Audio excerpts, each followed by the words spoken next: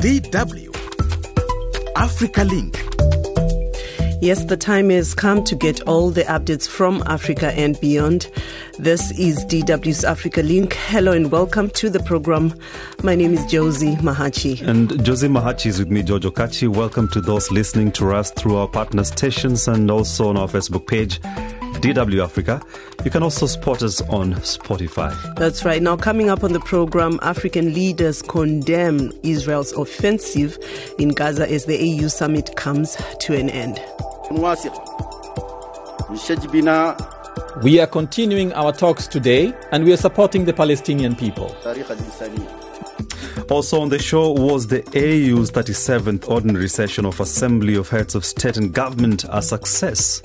For me, the launch of the Africa Club was a success. Also, the conversation around the next 10 years of Agenda 2063 was also launched. That, for me, is also a success. Stay tuned for more of that and more coming after the world news in brief.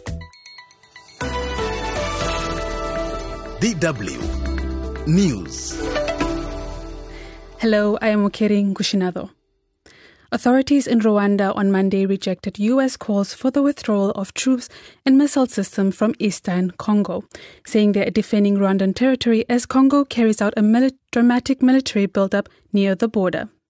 Rwanda's foreign minister in a statement spoke of threats to Rwandan national security stemming from the presence in the DR Congo of an armed group whose members include alleged perpetrators of the 1994 genocide. The statement said the rebel group, known by its initial FDLR, is fully integrated into the Congolese army. President Bola Tinubu of Nigeria has come under fire for his frequent foreign trips, with some Nigerians questioning the necessity and cost of these journeys amid the country's economic struggles. Since assuming office in May 2023, President Tinubu has embarked on 14 international trips, spending a total of 71 days outside the country. Critics argue that these trips are extravagant and unnecessary, especially considering Nigeria's current economic climate. The president has, however, defended his travels, stating that they are crucial for attracting foreign investment and strengthening diplomatic ties. Israel is again on the focus of the International Court of Justice in The Hague. The United Nations top court on Monday opened a week of hearings on the legal consequences of Israel's occupation of Palestinian territories. These proceedings are not related to the genocide case brought by South Africa over the war in Gaza, but relates to a UN resolution on the consequences of the occupation, passed months before the current conflict started. More than 50 states and 3 organizations will address the judges, including the AU, South Africa, Namibia, and Egypt. The hearings will be held until 26 February. After that, the judges are expected to take several months to deliberate before issuing an advisory opinion. AfricaLink News comes to you from Germany's international broadcaster, DW. Yulia Navalnaya, the widow of Russian opposition leader Alexei Navalny, has accused Russian President Vladimir Putin of killing her husband and vowed to continue Alexei Navalny's work. In a video posted on X, formerly Twitter, she called on supporters to resist Putin's regime more resolutely than ever. Meanwhile, EU Foreign Policy Joseph Borrell blamed Putin directly for Navalny's treatment in prison and said Europe had to show solidarity with Russia's opposition. We have to send a message of support to the Russian opposition and to pay an homage to Navalny. And in order to honor his memory, we propose the ministers to rename our human rights sanctions regime with his name and call it the Navalny Human Rights Sanctions Regime, in order for his name to be forever written on the work of the European Union on defending human rights. That was the voice of Joseph Borrell, EU Foreign Policy Chief. Ursula von der Leyen announced Monday her bid for a second term as chief of the European Commission, vowing to defend the bloc from forces aiming to divide it. Her candidacy comes at a time when the European Union is facing strong headwinds from far right, Russia's war against Ukraine is still raging, and with the spectre of Donald Trump returning to the White House rattling allies. Von der Leyen has been EU chief since 2019. That's the latest news. I am Okeri Ngushinado. And many thanks, Okeri, for that. And just to begin the show, Josie, education, peace, geopolitics, climate, economy and international diplomacy were in focus at the just concluded African Union Summit. This was the 37th ordinary session of the Assembly of Heads of State and Government of the African Union. Yes, the Assembly is the AU's supreme policy and decision-making organ that determines the AU's policies, establishes its priorities, adopts its annual program, and monitors the implementation of its policies and decisions. DW's Buba Jallo takes stock of key highlights of the summit. The key highlight of the summit was the launch of a second implementation plan aimed at making Agenda 2063 a reality. Agenda 2063 is a blueprint and master plan for transforming Africa into the global powerhouse of the future. It contains goals for inclusive and sustainable socio-economic development over a 50-year period. The second implementation plan will run for 10 years, meaning that by 2033, Africa should be prosperous, integrated, democratic, peaceful, cultured, people-driven, and influential. Still on the plan, leaders also identified flagship projects that need to be fast-tracked. They include the African Continental Free Trade Area, the African Passport, the Grand Inga Dam, the Single African Air Transport Market, the African Virtual University, the African E-Network, and the African Outer Space Strategy. These projects are intended to enhance regional integration, economic diversification, innovation, competitiveness, as well as social inclusion and cohesion. However, these ambitious plans come amid critical concerns facing the continent, including peace, political and institutional instability.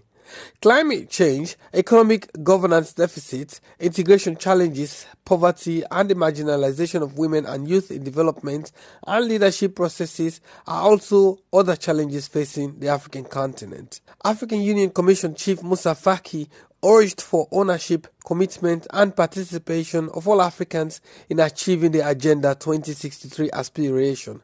Away from the aspirational talks, the African Union's health watchdog said the continent leaders will, in quote, send a strong message for the renewal of the main U.S. program aimed at reducing the spread of HIV/AIDS. The program until recently has enjoyed near universal support in the U.S. Congress, but lawmakers have failed to formally renew the scheme for another 5 years due to the hot-button U.S. issue on abortion. Geopolitics was inevitably at the summit in the Ethiopian capital Addis Ababa. Leaders at the summit condemned Israel's offensive in Gaza and called for its immediate end. AU's chair Faki said this. We are continuing our talks today and we are supporting the Palestinian people. Mauritanian President Mohamed Ghazouani was elected as the chairperson of the Union for 2024. He now takes over the baton of command from his Comoros counterpart, Azali Assoumani. Thanks, Buba Jallo, for that report. Now, was the 37th ordinary session of the Assembly of Heads of State and Government a success? That's $1 million question, George. In fact, $1 billion question, Josie. And then that is the same question I posed to Emmanuel Bensa, a policy analyst with the West African Regional Bloc, ECOWAS. I think the summit was a success to the extent that February summits usually are a good time to account to the world and to the African people of what has happened over the previous year as far as the African Union is concerned. So to that extent, there are a lot of updates around things like the Africa Club. The Africa Club will bring together African policymakers who have the responsibility of looking at finances of the African Union, member states. There has been a challenge of resources for the African Union, as we all know. And so the Africa Club and the launching of that club is a good opportunity to tell the world that the African Union, at a time that the African Union is now a member of the G20 since last year, is poised for growth, is poised to do things differently. So for me, the launch of the Africa Club was a success. Also, the conversation around the next 10 years of Agenda 2063 was also launched. That for me is also a success because a lot of people talk about Agenda 2063 and say that 2063 is too far, it's too long. But so each year, the African Union generally has a review of each 10 years up until they get to 2063. So this 10-year report that has come out of what to look out for in the next 10 years of Agenda 2063, for me, it's actually a success. It's interesting you're talking about success, a number of successes, but that would be a different opinion from other people who look at AU as, this organization that is just full of meetings, big talk, aspirations with no implementation. So do you think the disconnect is in messaging, or what is the problem? Okay, as someone who deals with communication, you see, the African Union is often criticized for many meetings, and a lot of us have been at the forefront of criticizing them at the time when we didn't know so much about them. And yes, sometimes the meetings are too many, without a doubt. Some meetings can be done over Zoom and all these things. Some meetings can be collapsed into smaller or larger meetings, etc., etc. But this is an intergovernmental organization of 55 member states that has been around for 60 good years. 20, if you're looking at the African Union itself, since it became the African Union. And so, of course, there are going to be a lot of meetings. Are we trying to say that the European Union doesn't have meetings? Are we trying to say that all the other regional groupings and the regional economic communities, they do not have meetings? They will have meetings as long as those meetings come out with results that can be worked on. So, yeah, it's easy to dismiss the African Union, but if it did not exist, it would definitely have to be invented. Definitely, there's validity in developing the AU to the point where it can deliver Agenda 2063 and create the Africa ordinary citizens want. Emmanuel Bensa, for that matter, a policy analyst with West African Regional Bloc ECOWAS, speaking to us. And of course, maybe for some reason, the audio quality would have been not really, sound, Josie. But what Bensa was trying to hammer is the point that the summit itself was a success. We apologize for that poor audio quality. Now, on Facebook, we asked, do you think issues discussed in summits such as these are followed with enough action to promote the continent's development, or is it all talk? Junior Mangok says African leaders like speaking out very quickly, but unlikely to fulfill their words. Africa continent need action, not words. Another one from Alex Moses says, unfortunately, no, mostly the issues talked about ends there at the meeting. Our leaders come home and everything remain the same. Rogers Mohammed says nothing good, only to brag about how their countries are moving forward. But if they're moving forward, why not? Definitely. And Charles Benyana is saying, I hope they are ready to solve the conflict in southern Cameroon. Children are not going to school and more killings every blessed day. Militaries dying, separatists dying, civilians dying.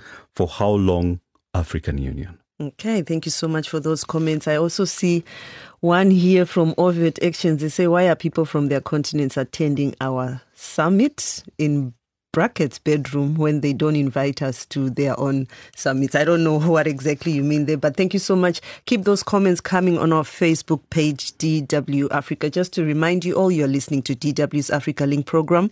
We broadcast every Monday to Friday from our studios here in Bonn, Germany. I'm your host, Josie Mahachi. And I'm the co-host, Jojo Kachi. Join the show on our Facebook page, DW Africa, and share your thoughts on the stories that we are covering. Still to come on the program, we feature a Tanzanian graduate who is hustling to make ends meet. Experiencing disdainful looks, scolding and hurtful words has been a recurring aspect of my life. Society and even some of my close relatives have been shaming me for the mismatch between my level of education and the job I do. Also, we will bring you update on what I should call drama, massive drama surrounding the Bundesliga lately.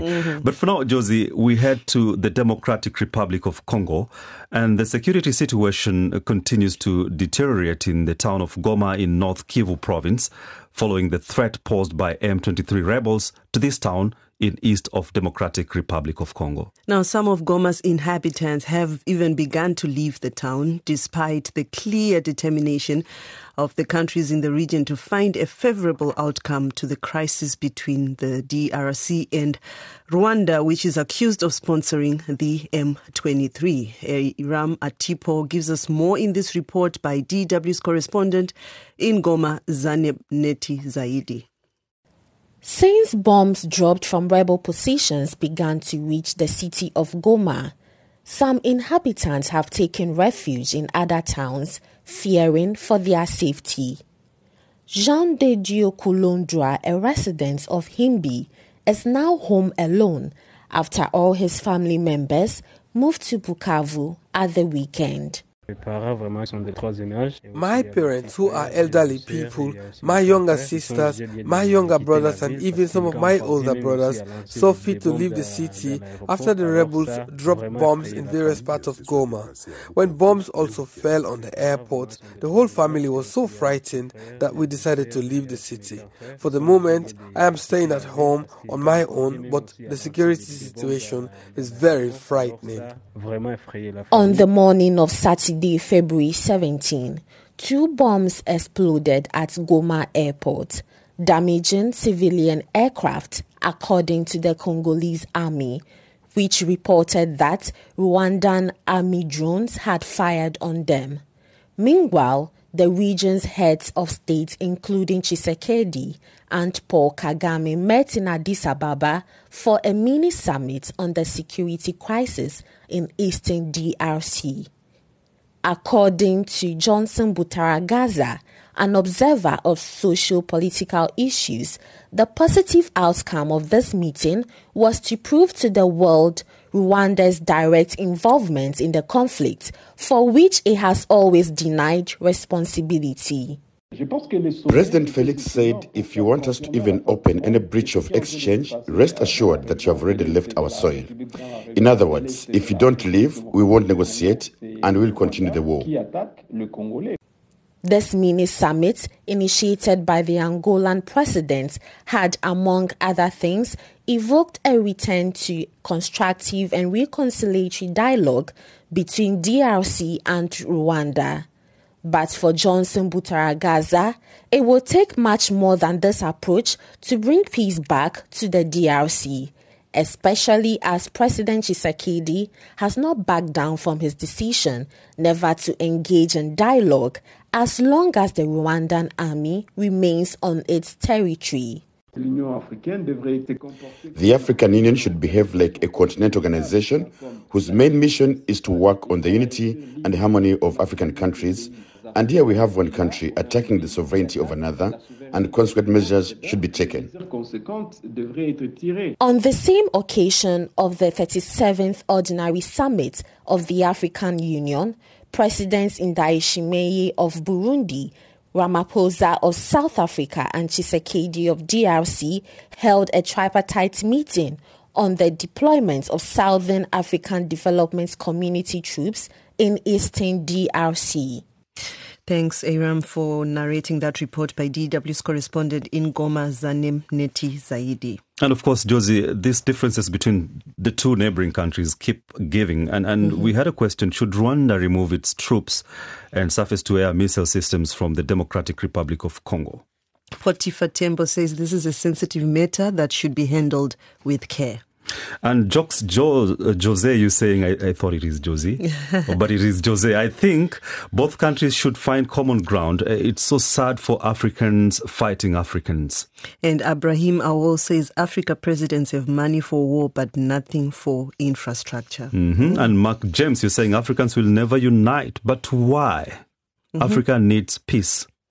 Jamaica Mkido says, have U.S. withdraw their troops from DRC? Thank you so much for those comments. Remember, we are live on our Facebook page, DW Africa. You can also tell us what you think about this story. We now head to Tanzania, where Pius Lufutu, a young Tanzanian graduate who holds a PhD in mass communication, but due to high rate of unemployment in the country, he has been working as a janitor to make ends meet for himself and his family. And Josie, for that now, Lufutu, despite his academic qualification, he has not been able to secure a job that matches his education level, I should say. Consequently, he has no plans to quit his current job due to significant life difficulties he is facing. DW's correspondent Naomi Acheng brings us up to speed. As he moves through the university corridors with his cleaning equipment, you might mistake him for any other janitor. However, despite his uniform and the nature of his work, he is a holder of a PhD in mass communication, specializing in communication development, and has been employed here for a decade. Pius Lufutu is a 33-year-old janitor at a university located in the city of Mwanza in the northern Tanzania. He was born and raised in that city, and he currently has 3 children. Pius has a family to take care of, and due to the high rate of unemployment in Tanzania, his current situation has forced him to hustle in odd jobs such as cleaning and mowing instead of using his PhD to serve society. And now that some of them are trying to do whatever it takes to survive, there are still challenges, as he explains. Experiencing disdainful looks, scolding, and hurtful words has been a recurring aspect of my life. Many people fail to comprehend and support the work I do, causing me a great deal of distress. Society and even some of my close relatives have been shaming me for the mismatch between my level of education and the job I do. And this attitude often leaves me feeling disheartened. At times, their lack of understanding and unfriendly language breaks my heart. His life has been a journey filled with many trials. Despite graduating with his first degree, he was unlucky in securing a job in either private or government organization. This resulted in him not having a proper or direct income like others. Although he feels heartbroken, he has not regret using his saved money to pay fees and go back to school. He still holds on to hope that his education will one day pay off and lead him to success in his professional journey. Finding a job can be challenging, Lufutu explains. Most of the time it boils down to connections, who you know and where you come from. Without connections and big names or a well-known family, it can be a real struggle. Only a few lucky people can secure a job based on their qualifications alone. He has been there, as he explains the situation. Until now, I have applied for a job 22 times, but I have only been called for an interview once. Unfortunately, there were 2 positions available and over 600 people were competing for them. Getting the job has been a major challenge for me, and I'm not alone in this struggle. Many young graduates are facing the same difficulty. There were times when he had nothing in his pocket and he couldn't provide for his sick child. When he reached out to people for help, they asked him what he was doing with his education. This broke his heart, and he started to resent the effort he had put into it. He came to understand that a man without money is like a beautiful vessel that has been broken. To young graduates, Lufutu says they should prioritize self-employment while job hunting. When we step into a classroom, we should not feel like we are only there to get employed. Instead, our aim should be to create an environment that promotes self-employment, an environment that challenges us to use our education to create value in society, irrespective of whether we are employed or not. Additionally, young people should avoid rushing to acquire properties. Instead, we should move slowly but steadily and have a clear plan that can help us in our lives. Lufutu, they are inspiring many people, and of course that is a piece by our very own Naomi Acheng from Dar es Salaam, Tanzania. And George, it's a situation that's not just in Tanzania. A lot of graduates in Africa actually like doing other things now. Some I've seen in Zimbabwe actually hawking, like selling stuff on the roads or cleaning cars, washing cars, just doing odd jobs. It's a problem everywhere, not just in Tanzania. Yeah, definitely. But the inspiration and the highlight of that story is that a job is a job, provided you are earning a decent... I understand, but then remember, if the job you're not doing is not enough for you to meet some bills and then you ask for help from people, then that's when they start mocking you about your education. That's the problem now.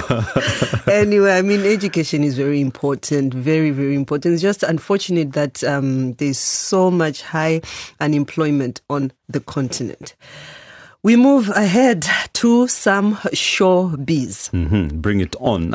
Starting in your country, George. Definitely. Kenyan comedian Elsa Majimbo has raised eyebrows after she made allegations against British model and actress Naomi Campbell, with who they once had a close friendship.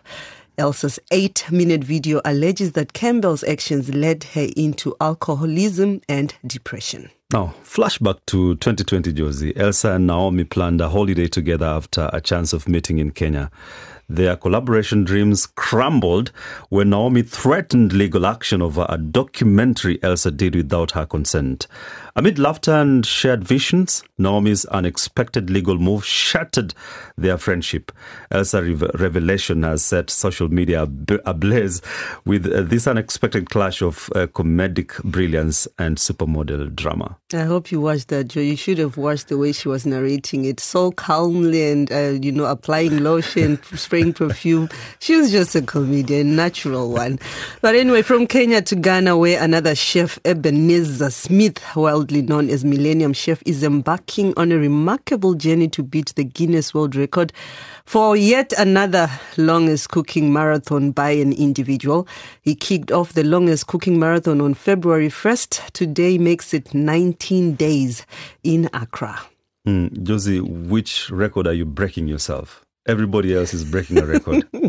Let me think about it. Okay, let's continue with this story about Ebenezer Smith. And after 2 rejections, he got the green light in November. Inspired by Nigerian chef Hilda Basi, he is spicing up Africa's culinary scenes, and originally set to end at 360 hours, he is extending the cookathon until March 6th, 2024. Meanwhile, Abena Kwatema has also started cookathon on February 16th. What is happening with this cookathon? What is happening? Is Guinness already paying people or what? No. People are breaking records. And Hilda what is Basi yours? For me, I'll tell you. Let us start with you first. Wait. There was a Ghanaian who just finished now, right? Yeah. And she's not yet been rewarded. Not yet. The plaque. Yeah. And now this one is talking of 1,000 hours. Before he even finishes on the 6th of March, another one is started again on the February 16th. Yes. Don't you think this is selfishness or greediness amongst... No. It's a matter of breaking the Guinness World Record. Okay. Anyway, quickly, let's go to Bundesliga, George. Yeah, so where do you want us to start, Josie? It was a weekend full of drama in the Bundesliga world. In the latest developments from Germany's football scene, matches in the top-tier Bundesliga and Bundesliga 2 are shaking and on the brink of abandonment amid an escalating dispute over an investment proposal. Yeah, I thought you wanted us to talk about Bayern München losing. But anyway, let's continue with that. Fans' protest took an unconventional turn, creating a challenging atmosphere for reaching an agreement over the controversial plan of an external investor, likely Luxembourg-based financial company CVC, acquiring a stake in German Football League, DFL, the entity overseeing both leagues. And German police also halted a train carrying football fans between the northern German cities of Rostock and Hamburg on Saturday night, recording the identities of 855 Hamburg supporters in an operation that lasted around 6 hours. You see the drama around Bundesliga? Definitely. Now, police said they were looking for 60 people allegedly involved in an incident in September 16, 2023, when a brawl broke out in Mannheim, main station between Hesse SV and Borussia Dortmund fans. Okay. Anyway, that is some drama. Now, do you want to talk about Bayern Munich? and losing. How do you feel about it? Do you think like they are likely to lose the I just feel like the way Nigeria lost to Ivory Coast. But anyway, on that very note, I have to love and leave you until tomorrow. I'm your host, Josie Mahachi. And I am Jojo Kachi.